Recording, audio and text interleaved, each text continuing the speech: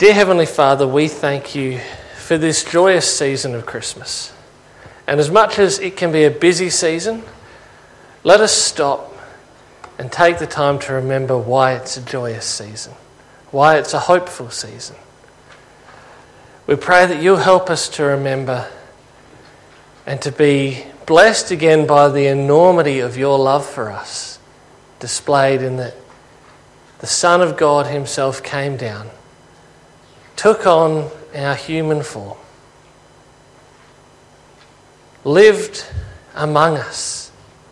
God made his dwelling among us and died that we might have everlasting life. We give you thanks, and we pray this morning that as we get into your word that you will speak to us, that by your Spirit you might speak to our hearts,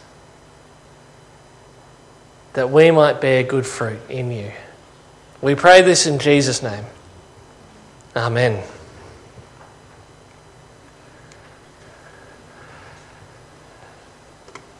This morning, as I'm sure a lot of you are aware, it's Christmas week. Like, Christmas is happening this week. I've already done my shopping, so that tells you how close to Christmas we're actually getting. And so I thought it'd be appropriate this week to look at a part of Luke's Gospel that comes right in the lead up to when Jesus is born, right before.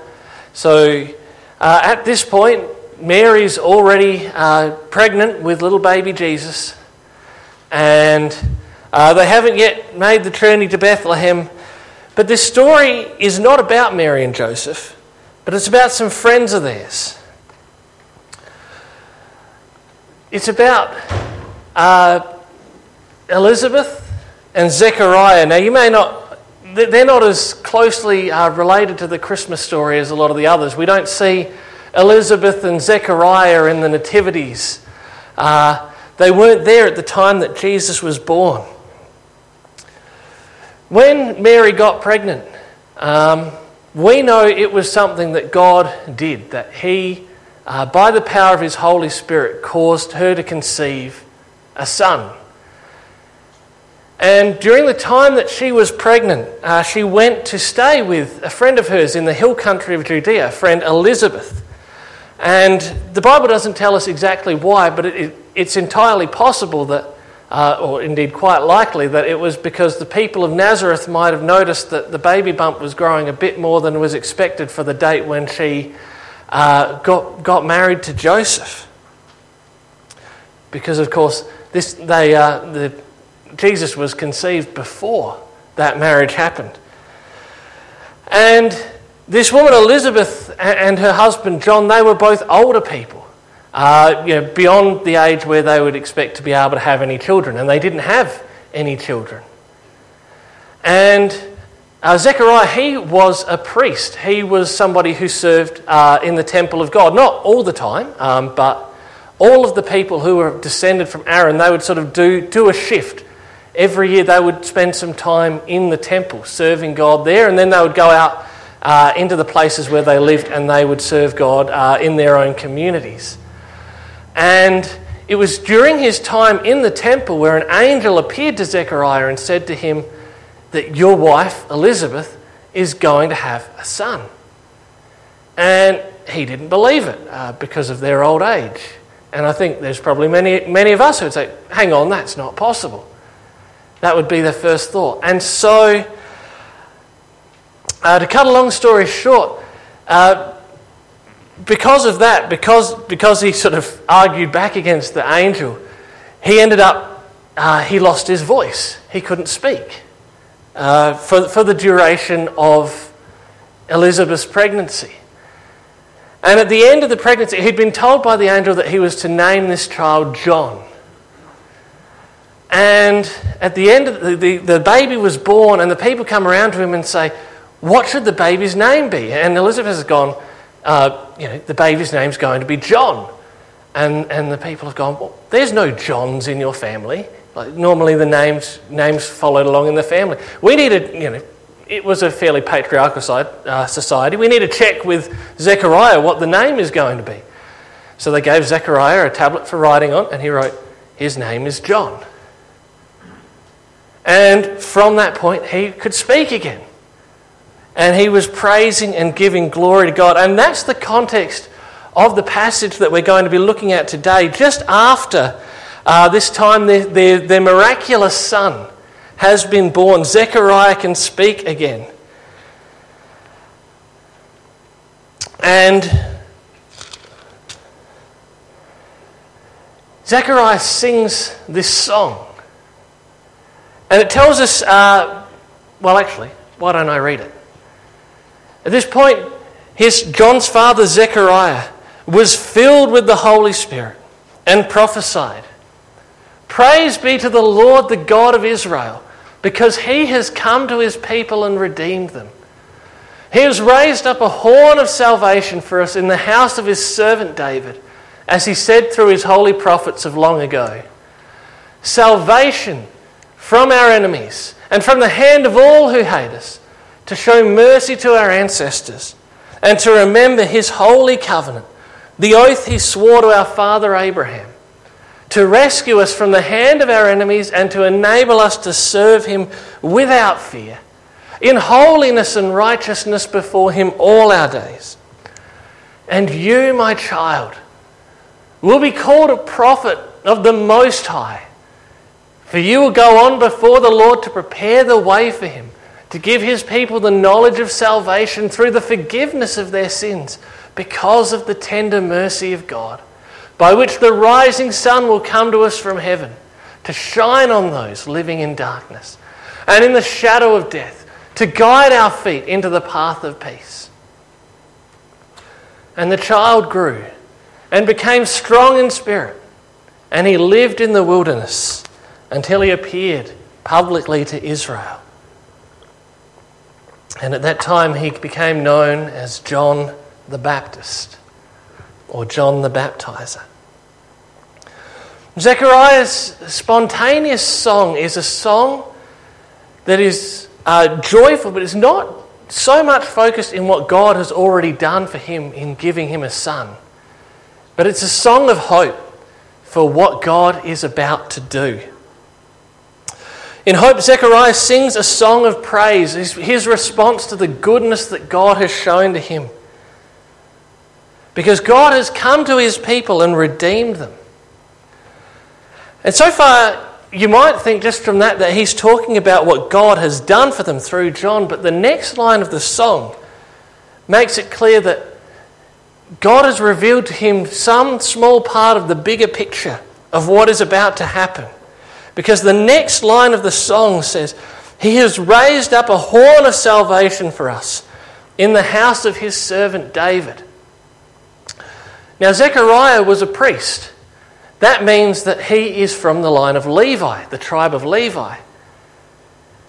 David is from the tribe of Judah, and so his descendant would also be from the tribe of Judah. And so immediately we begin to see this is not his son that he's singing about. This is something more that God is about to do. We can see that John is not our Redeemer, who will be from the line of David. Now, Redeemer is not a word that we use very often outside of the church context. The Redeemer, the picture of the Redeemer is somebody who pays off the debts, pays off somebody's debt. Now, particularly in Israel, under their law that God gave to Moses, there was the leaders of each family would have the role of being the kinsman redeemer, and they would have some responsibility for looking after the members of their family. And as part of that came a role of the redemption of debts. And so when Zechariah talks about this Redeemer coming, that God has come to redeem his people, it's a picture of the price on their head, their debt being paid off and them being restored. Now, I'd be pretty happy if somebody paid off my debts. Like most people in Australia, I didn't have enough money to buy my own house just like that. And so I have some pretty significant debts that need to be paid off. And I'm sure some of you know that feeling as well. And as I said, I'd be stoked if somebody came along and said, hey, the rest of your debt is forgiven. But this is a debt that I can repay myself. It's going to take a while, but I can repay it. The Bible tells us that we've all inherited a debt that we can never repay. That from the first people that were created, from Adam and Eve, all have sinned and fallen short of the glory of God.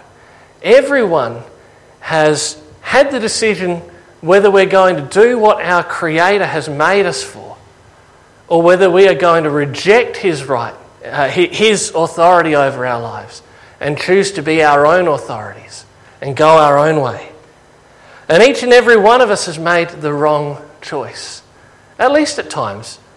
I'm not saying every single decision we've ever made has been for evil, but we also can't say that every single decision we've ever made has been for good, has been for the good of others, has been to the glory of God, rather than what's in my own best interests and what suits me.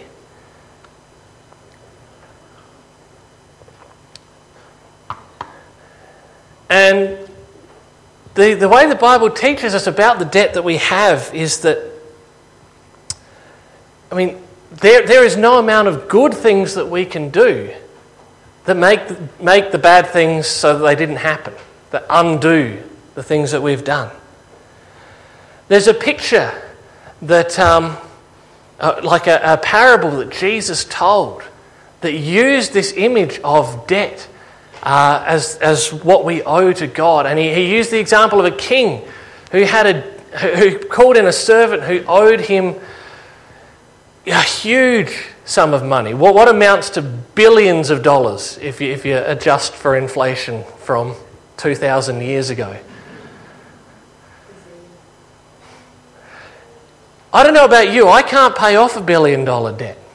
I couldn't even pay off the interest on $1 billion debt. We have a debt that we can never repay.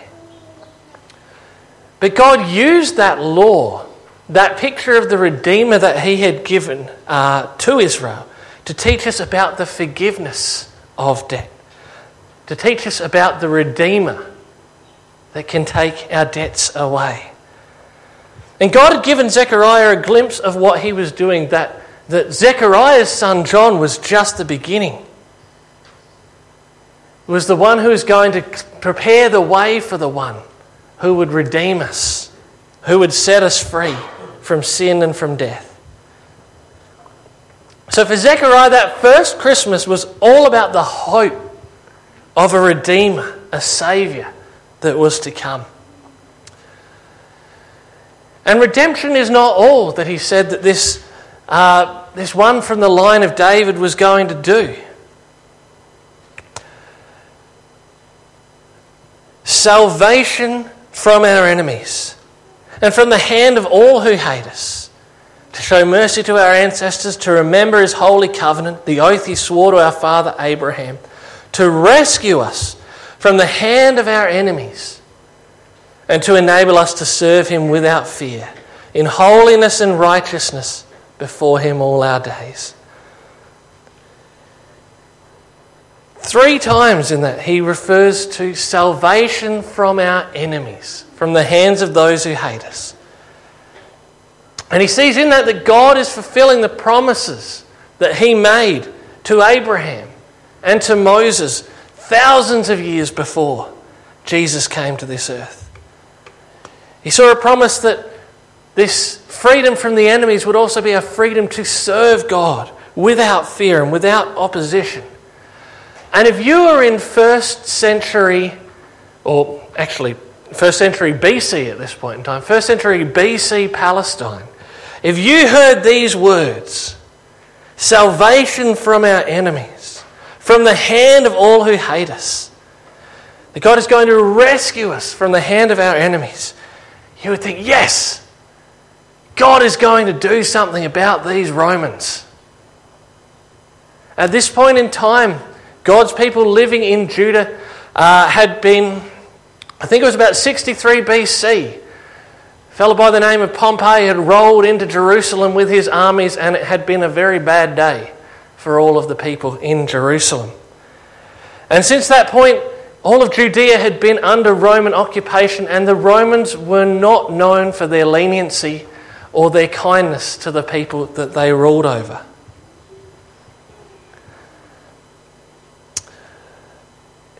And so you can imagine that anybody who might have heard this song would have been going, yes, salvation from the hands of our enemies. God's going to kick out the Romans. We're going to be able to rule ourselves again and to worship God in freedom without, any opposition and without any oversight from any other country. Anybody who heard Zechariah's prophecy, could be forgiven for thinking that that's what it was about.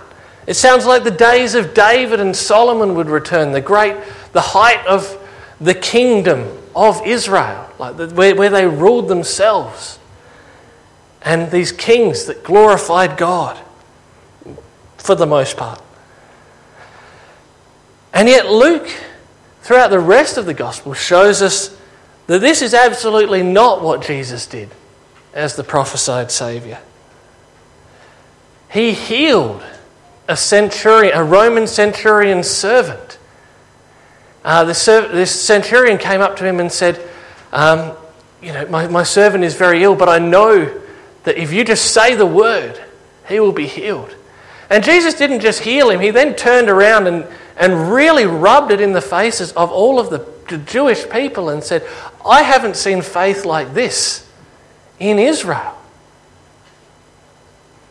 And he applauds, in a way, the faith of this Roman centurion. He famously taught people that if someone strikes you on the cheek, you don't hit them back. Turn the other cheek also. And then, that's the famous part of that saying, but we forget there was another part that goes with it. If somebody asks you to carry a load for a mile, carry it for 2 miles. Now, who's going to be asking people in Judea to carry a load for them for a mile? The Roman army. The soldiers would be telling, rather than having to carry all their kit themselves, this was a thing that happened in those days. You, carry this. And Jesus says, if they tell you to carry it for 1 mile, show them the grace and the love of God by carrying it for 2. Not grudgingly, but to glorify God. And as he hung on a cross, crucified by Roman soldiers, he prayed for their forgiveness. Father, forgive them. They don't know what they do. So does that mean that Jesus is not the one who fulfills Zechariah's prophecy? Salvation from our enemies, from the hand of those who hate us. What Jesus does is he shifts our focus to our true enemy. Our enemy is not flesh and blood. The Bible all throughout, but especially in the New Testament, is quite clear that we have an enemy. One who hates God and one who hates his people. He's known as the accuser. He's known as the enemy. That's what these names, Satan and the devil, mean.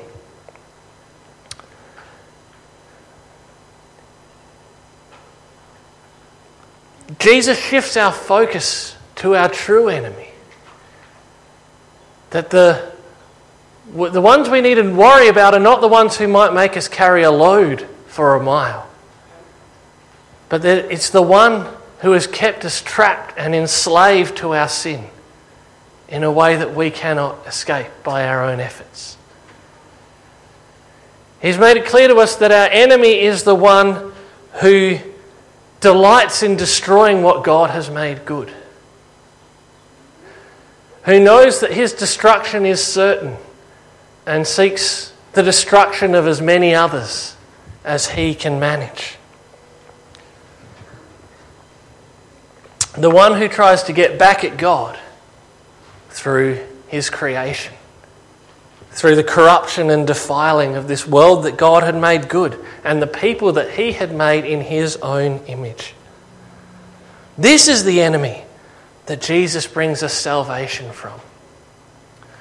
As I said, the Bible is clear that we have a debt that we could never repay. And as Paul says in his letter to the Romans, the wages of sin is death. There's only one way that sin can be paid for, that all of the ways that we have rejected God can be paid for, and that is death and separation from God for all of eternity. But the good news of God, the free gift of God, is grace through his Son, Jesus Christ. The price needed to be paid. Death was the cost. And so Jesus came, the perfect, sinless Son of God, fully God but also fully human, had fully taken on our flesh. He didn't just look like a person, he had become a human.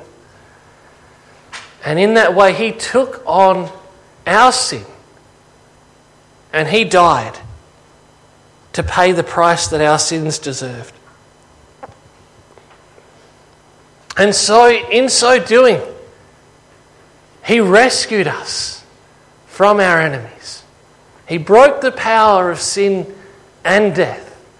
I mean, yes, in all likelihood, every person in this room will die at one point. But that will not be the end. To all who believe in him, he will give everlasting life. He will come to rescue us from the hand of our enemies, from the hand of all who hate us. And then, now in part, but perfectly in the future, when he has taken us home to be with him, we will be able to serve him without fear, in holiness and righteousness before him all of our days. And I really dwelt on this point of these enemies that Jesus has rescued us from, because I think there are a lot of Christians, a lot of people who have lost sight of the fact that our enemies are not flesh and blood.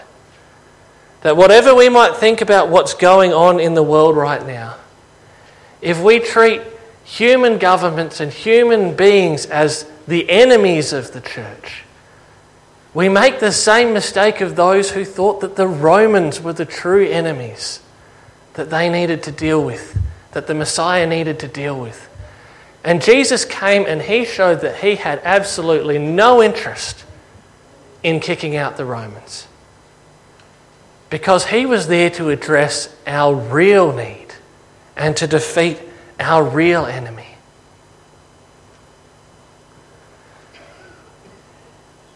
As I said, he wasn't particularly interested in overthrowing the Romans.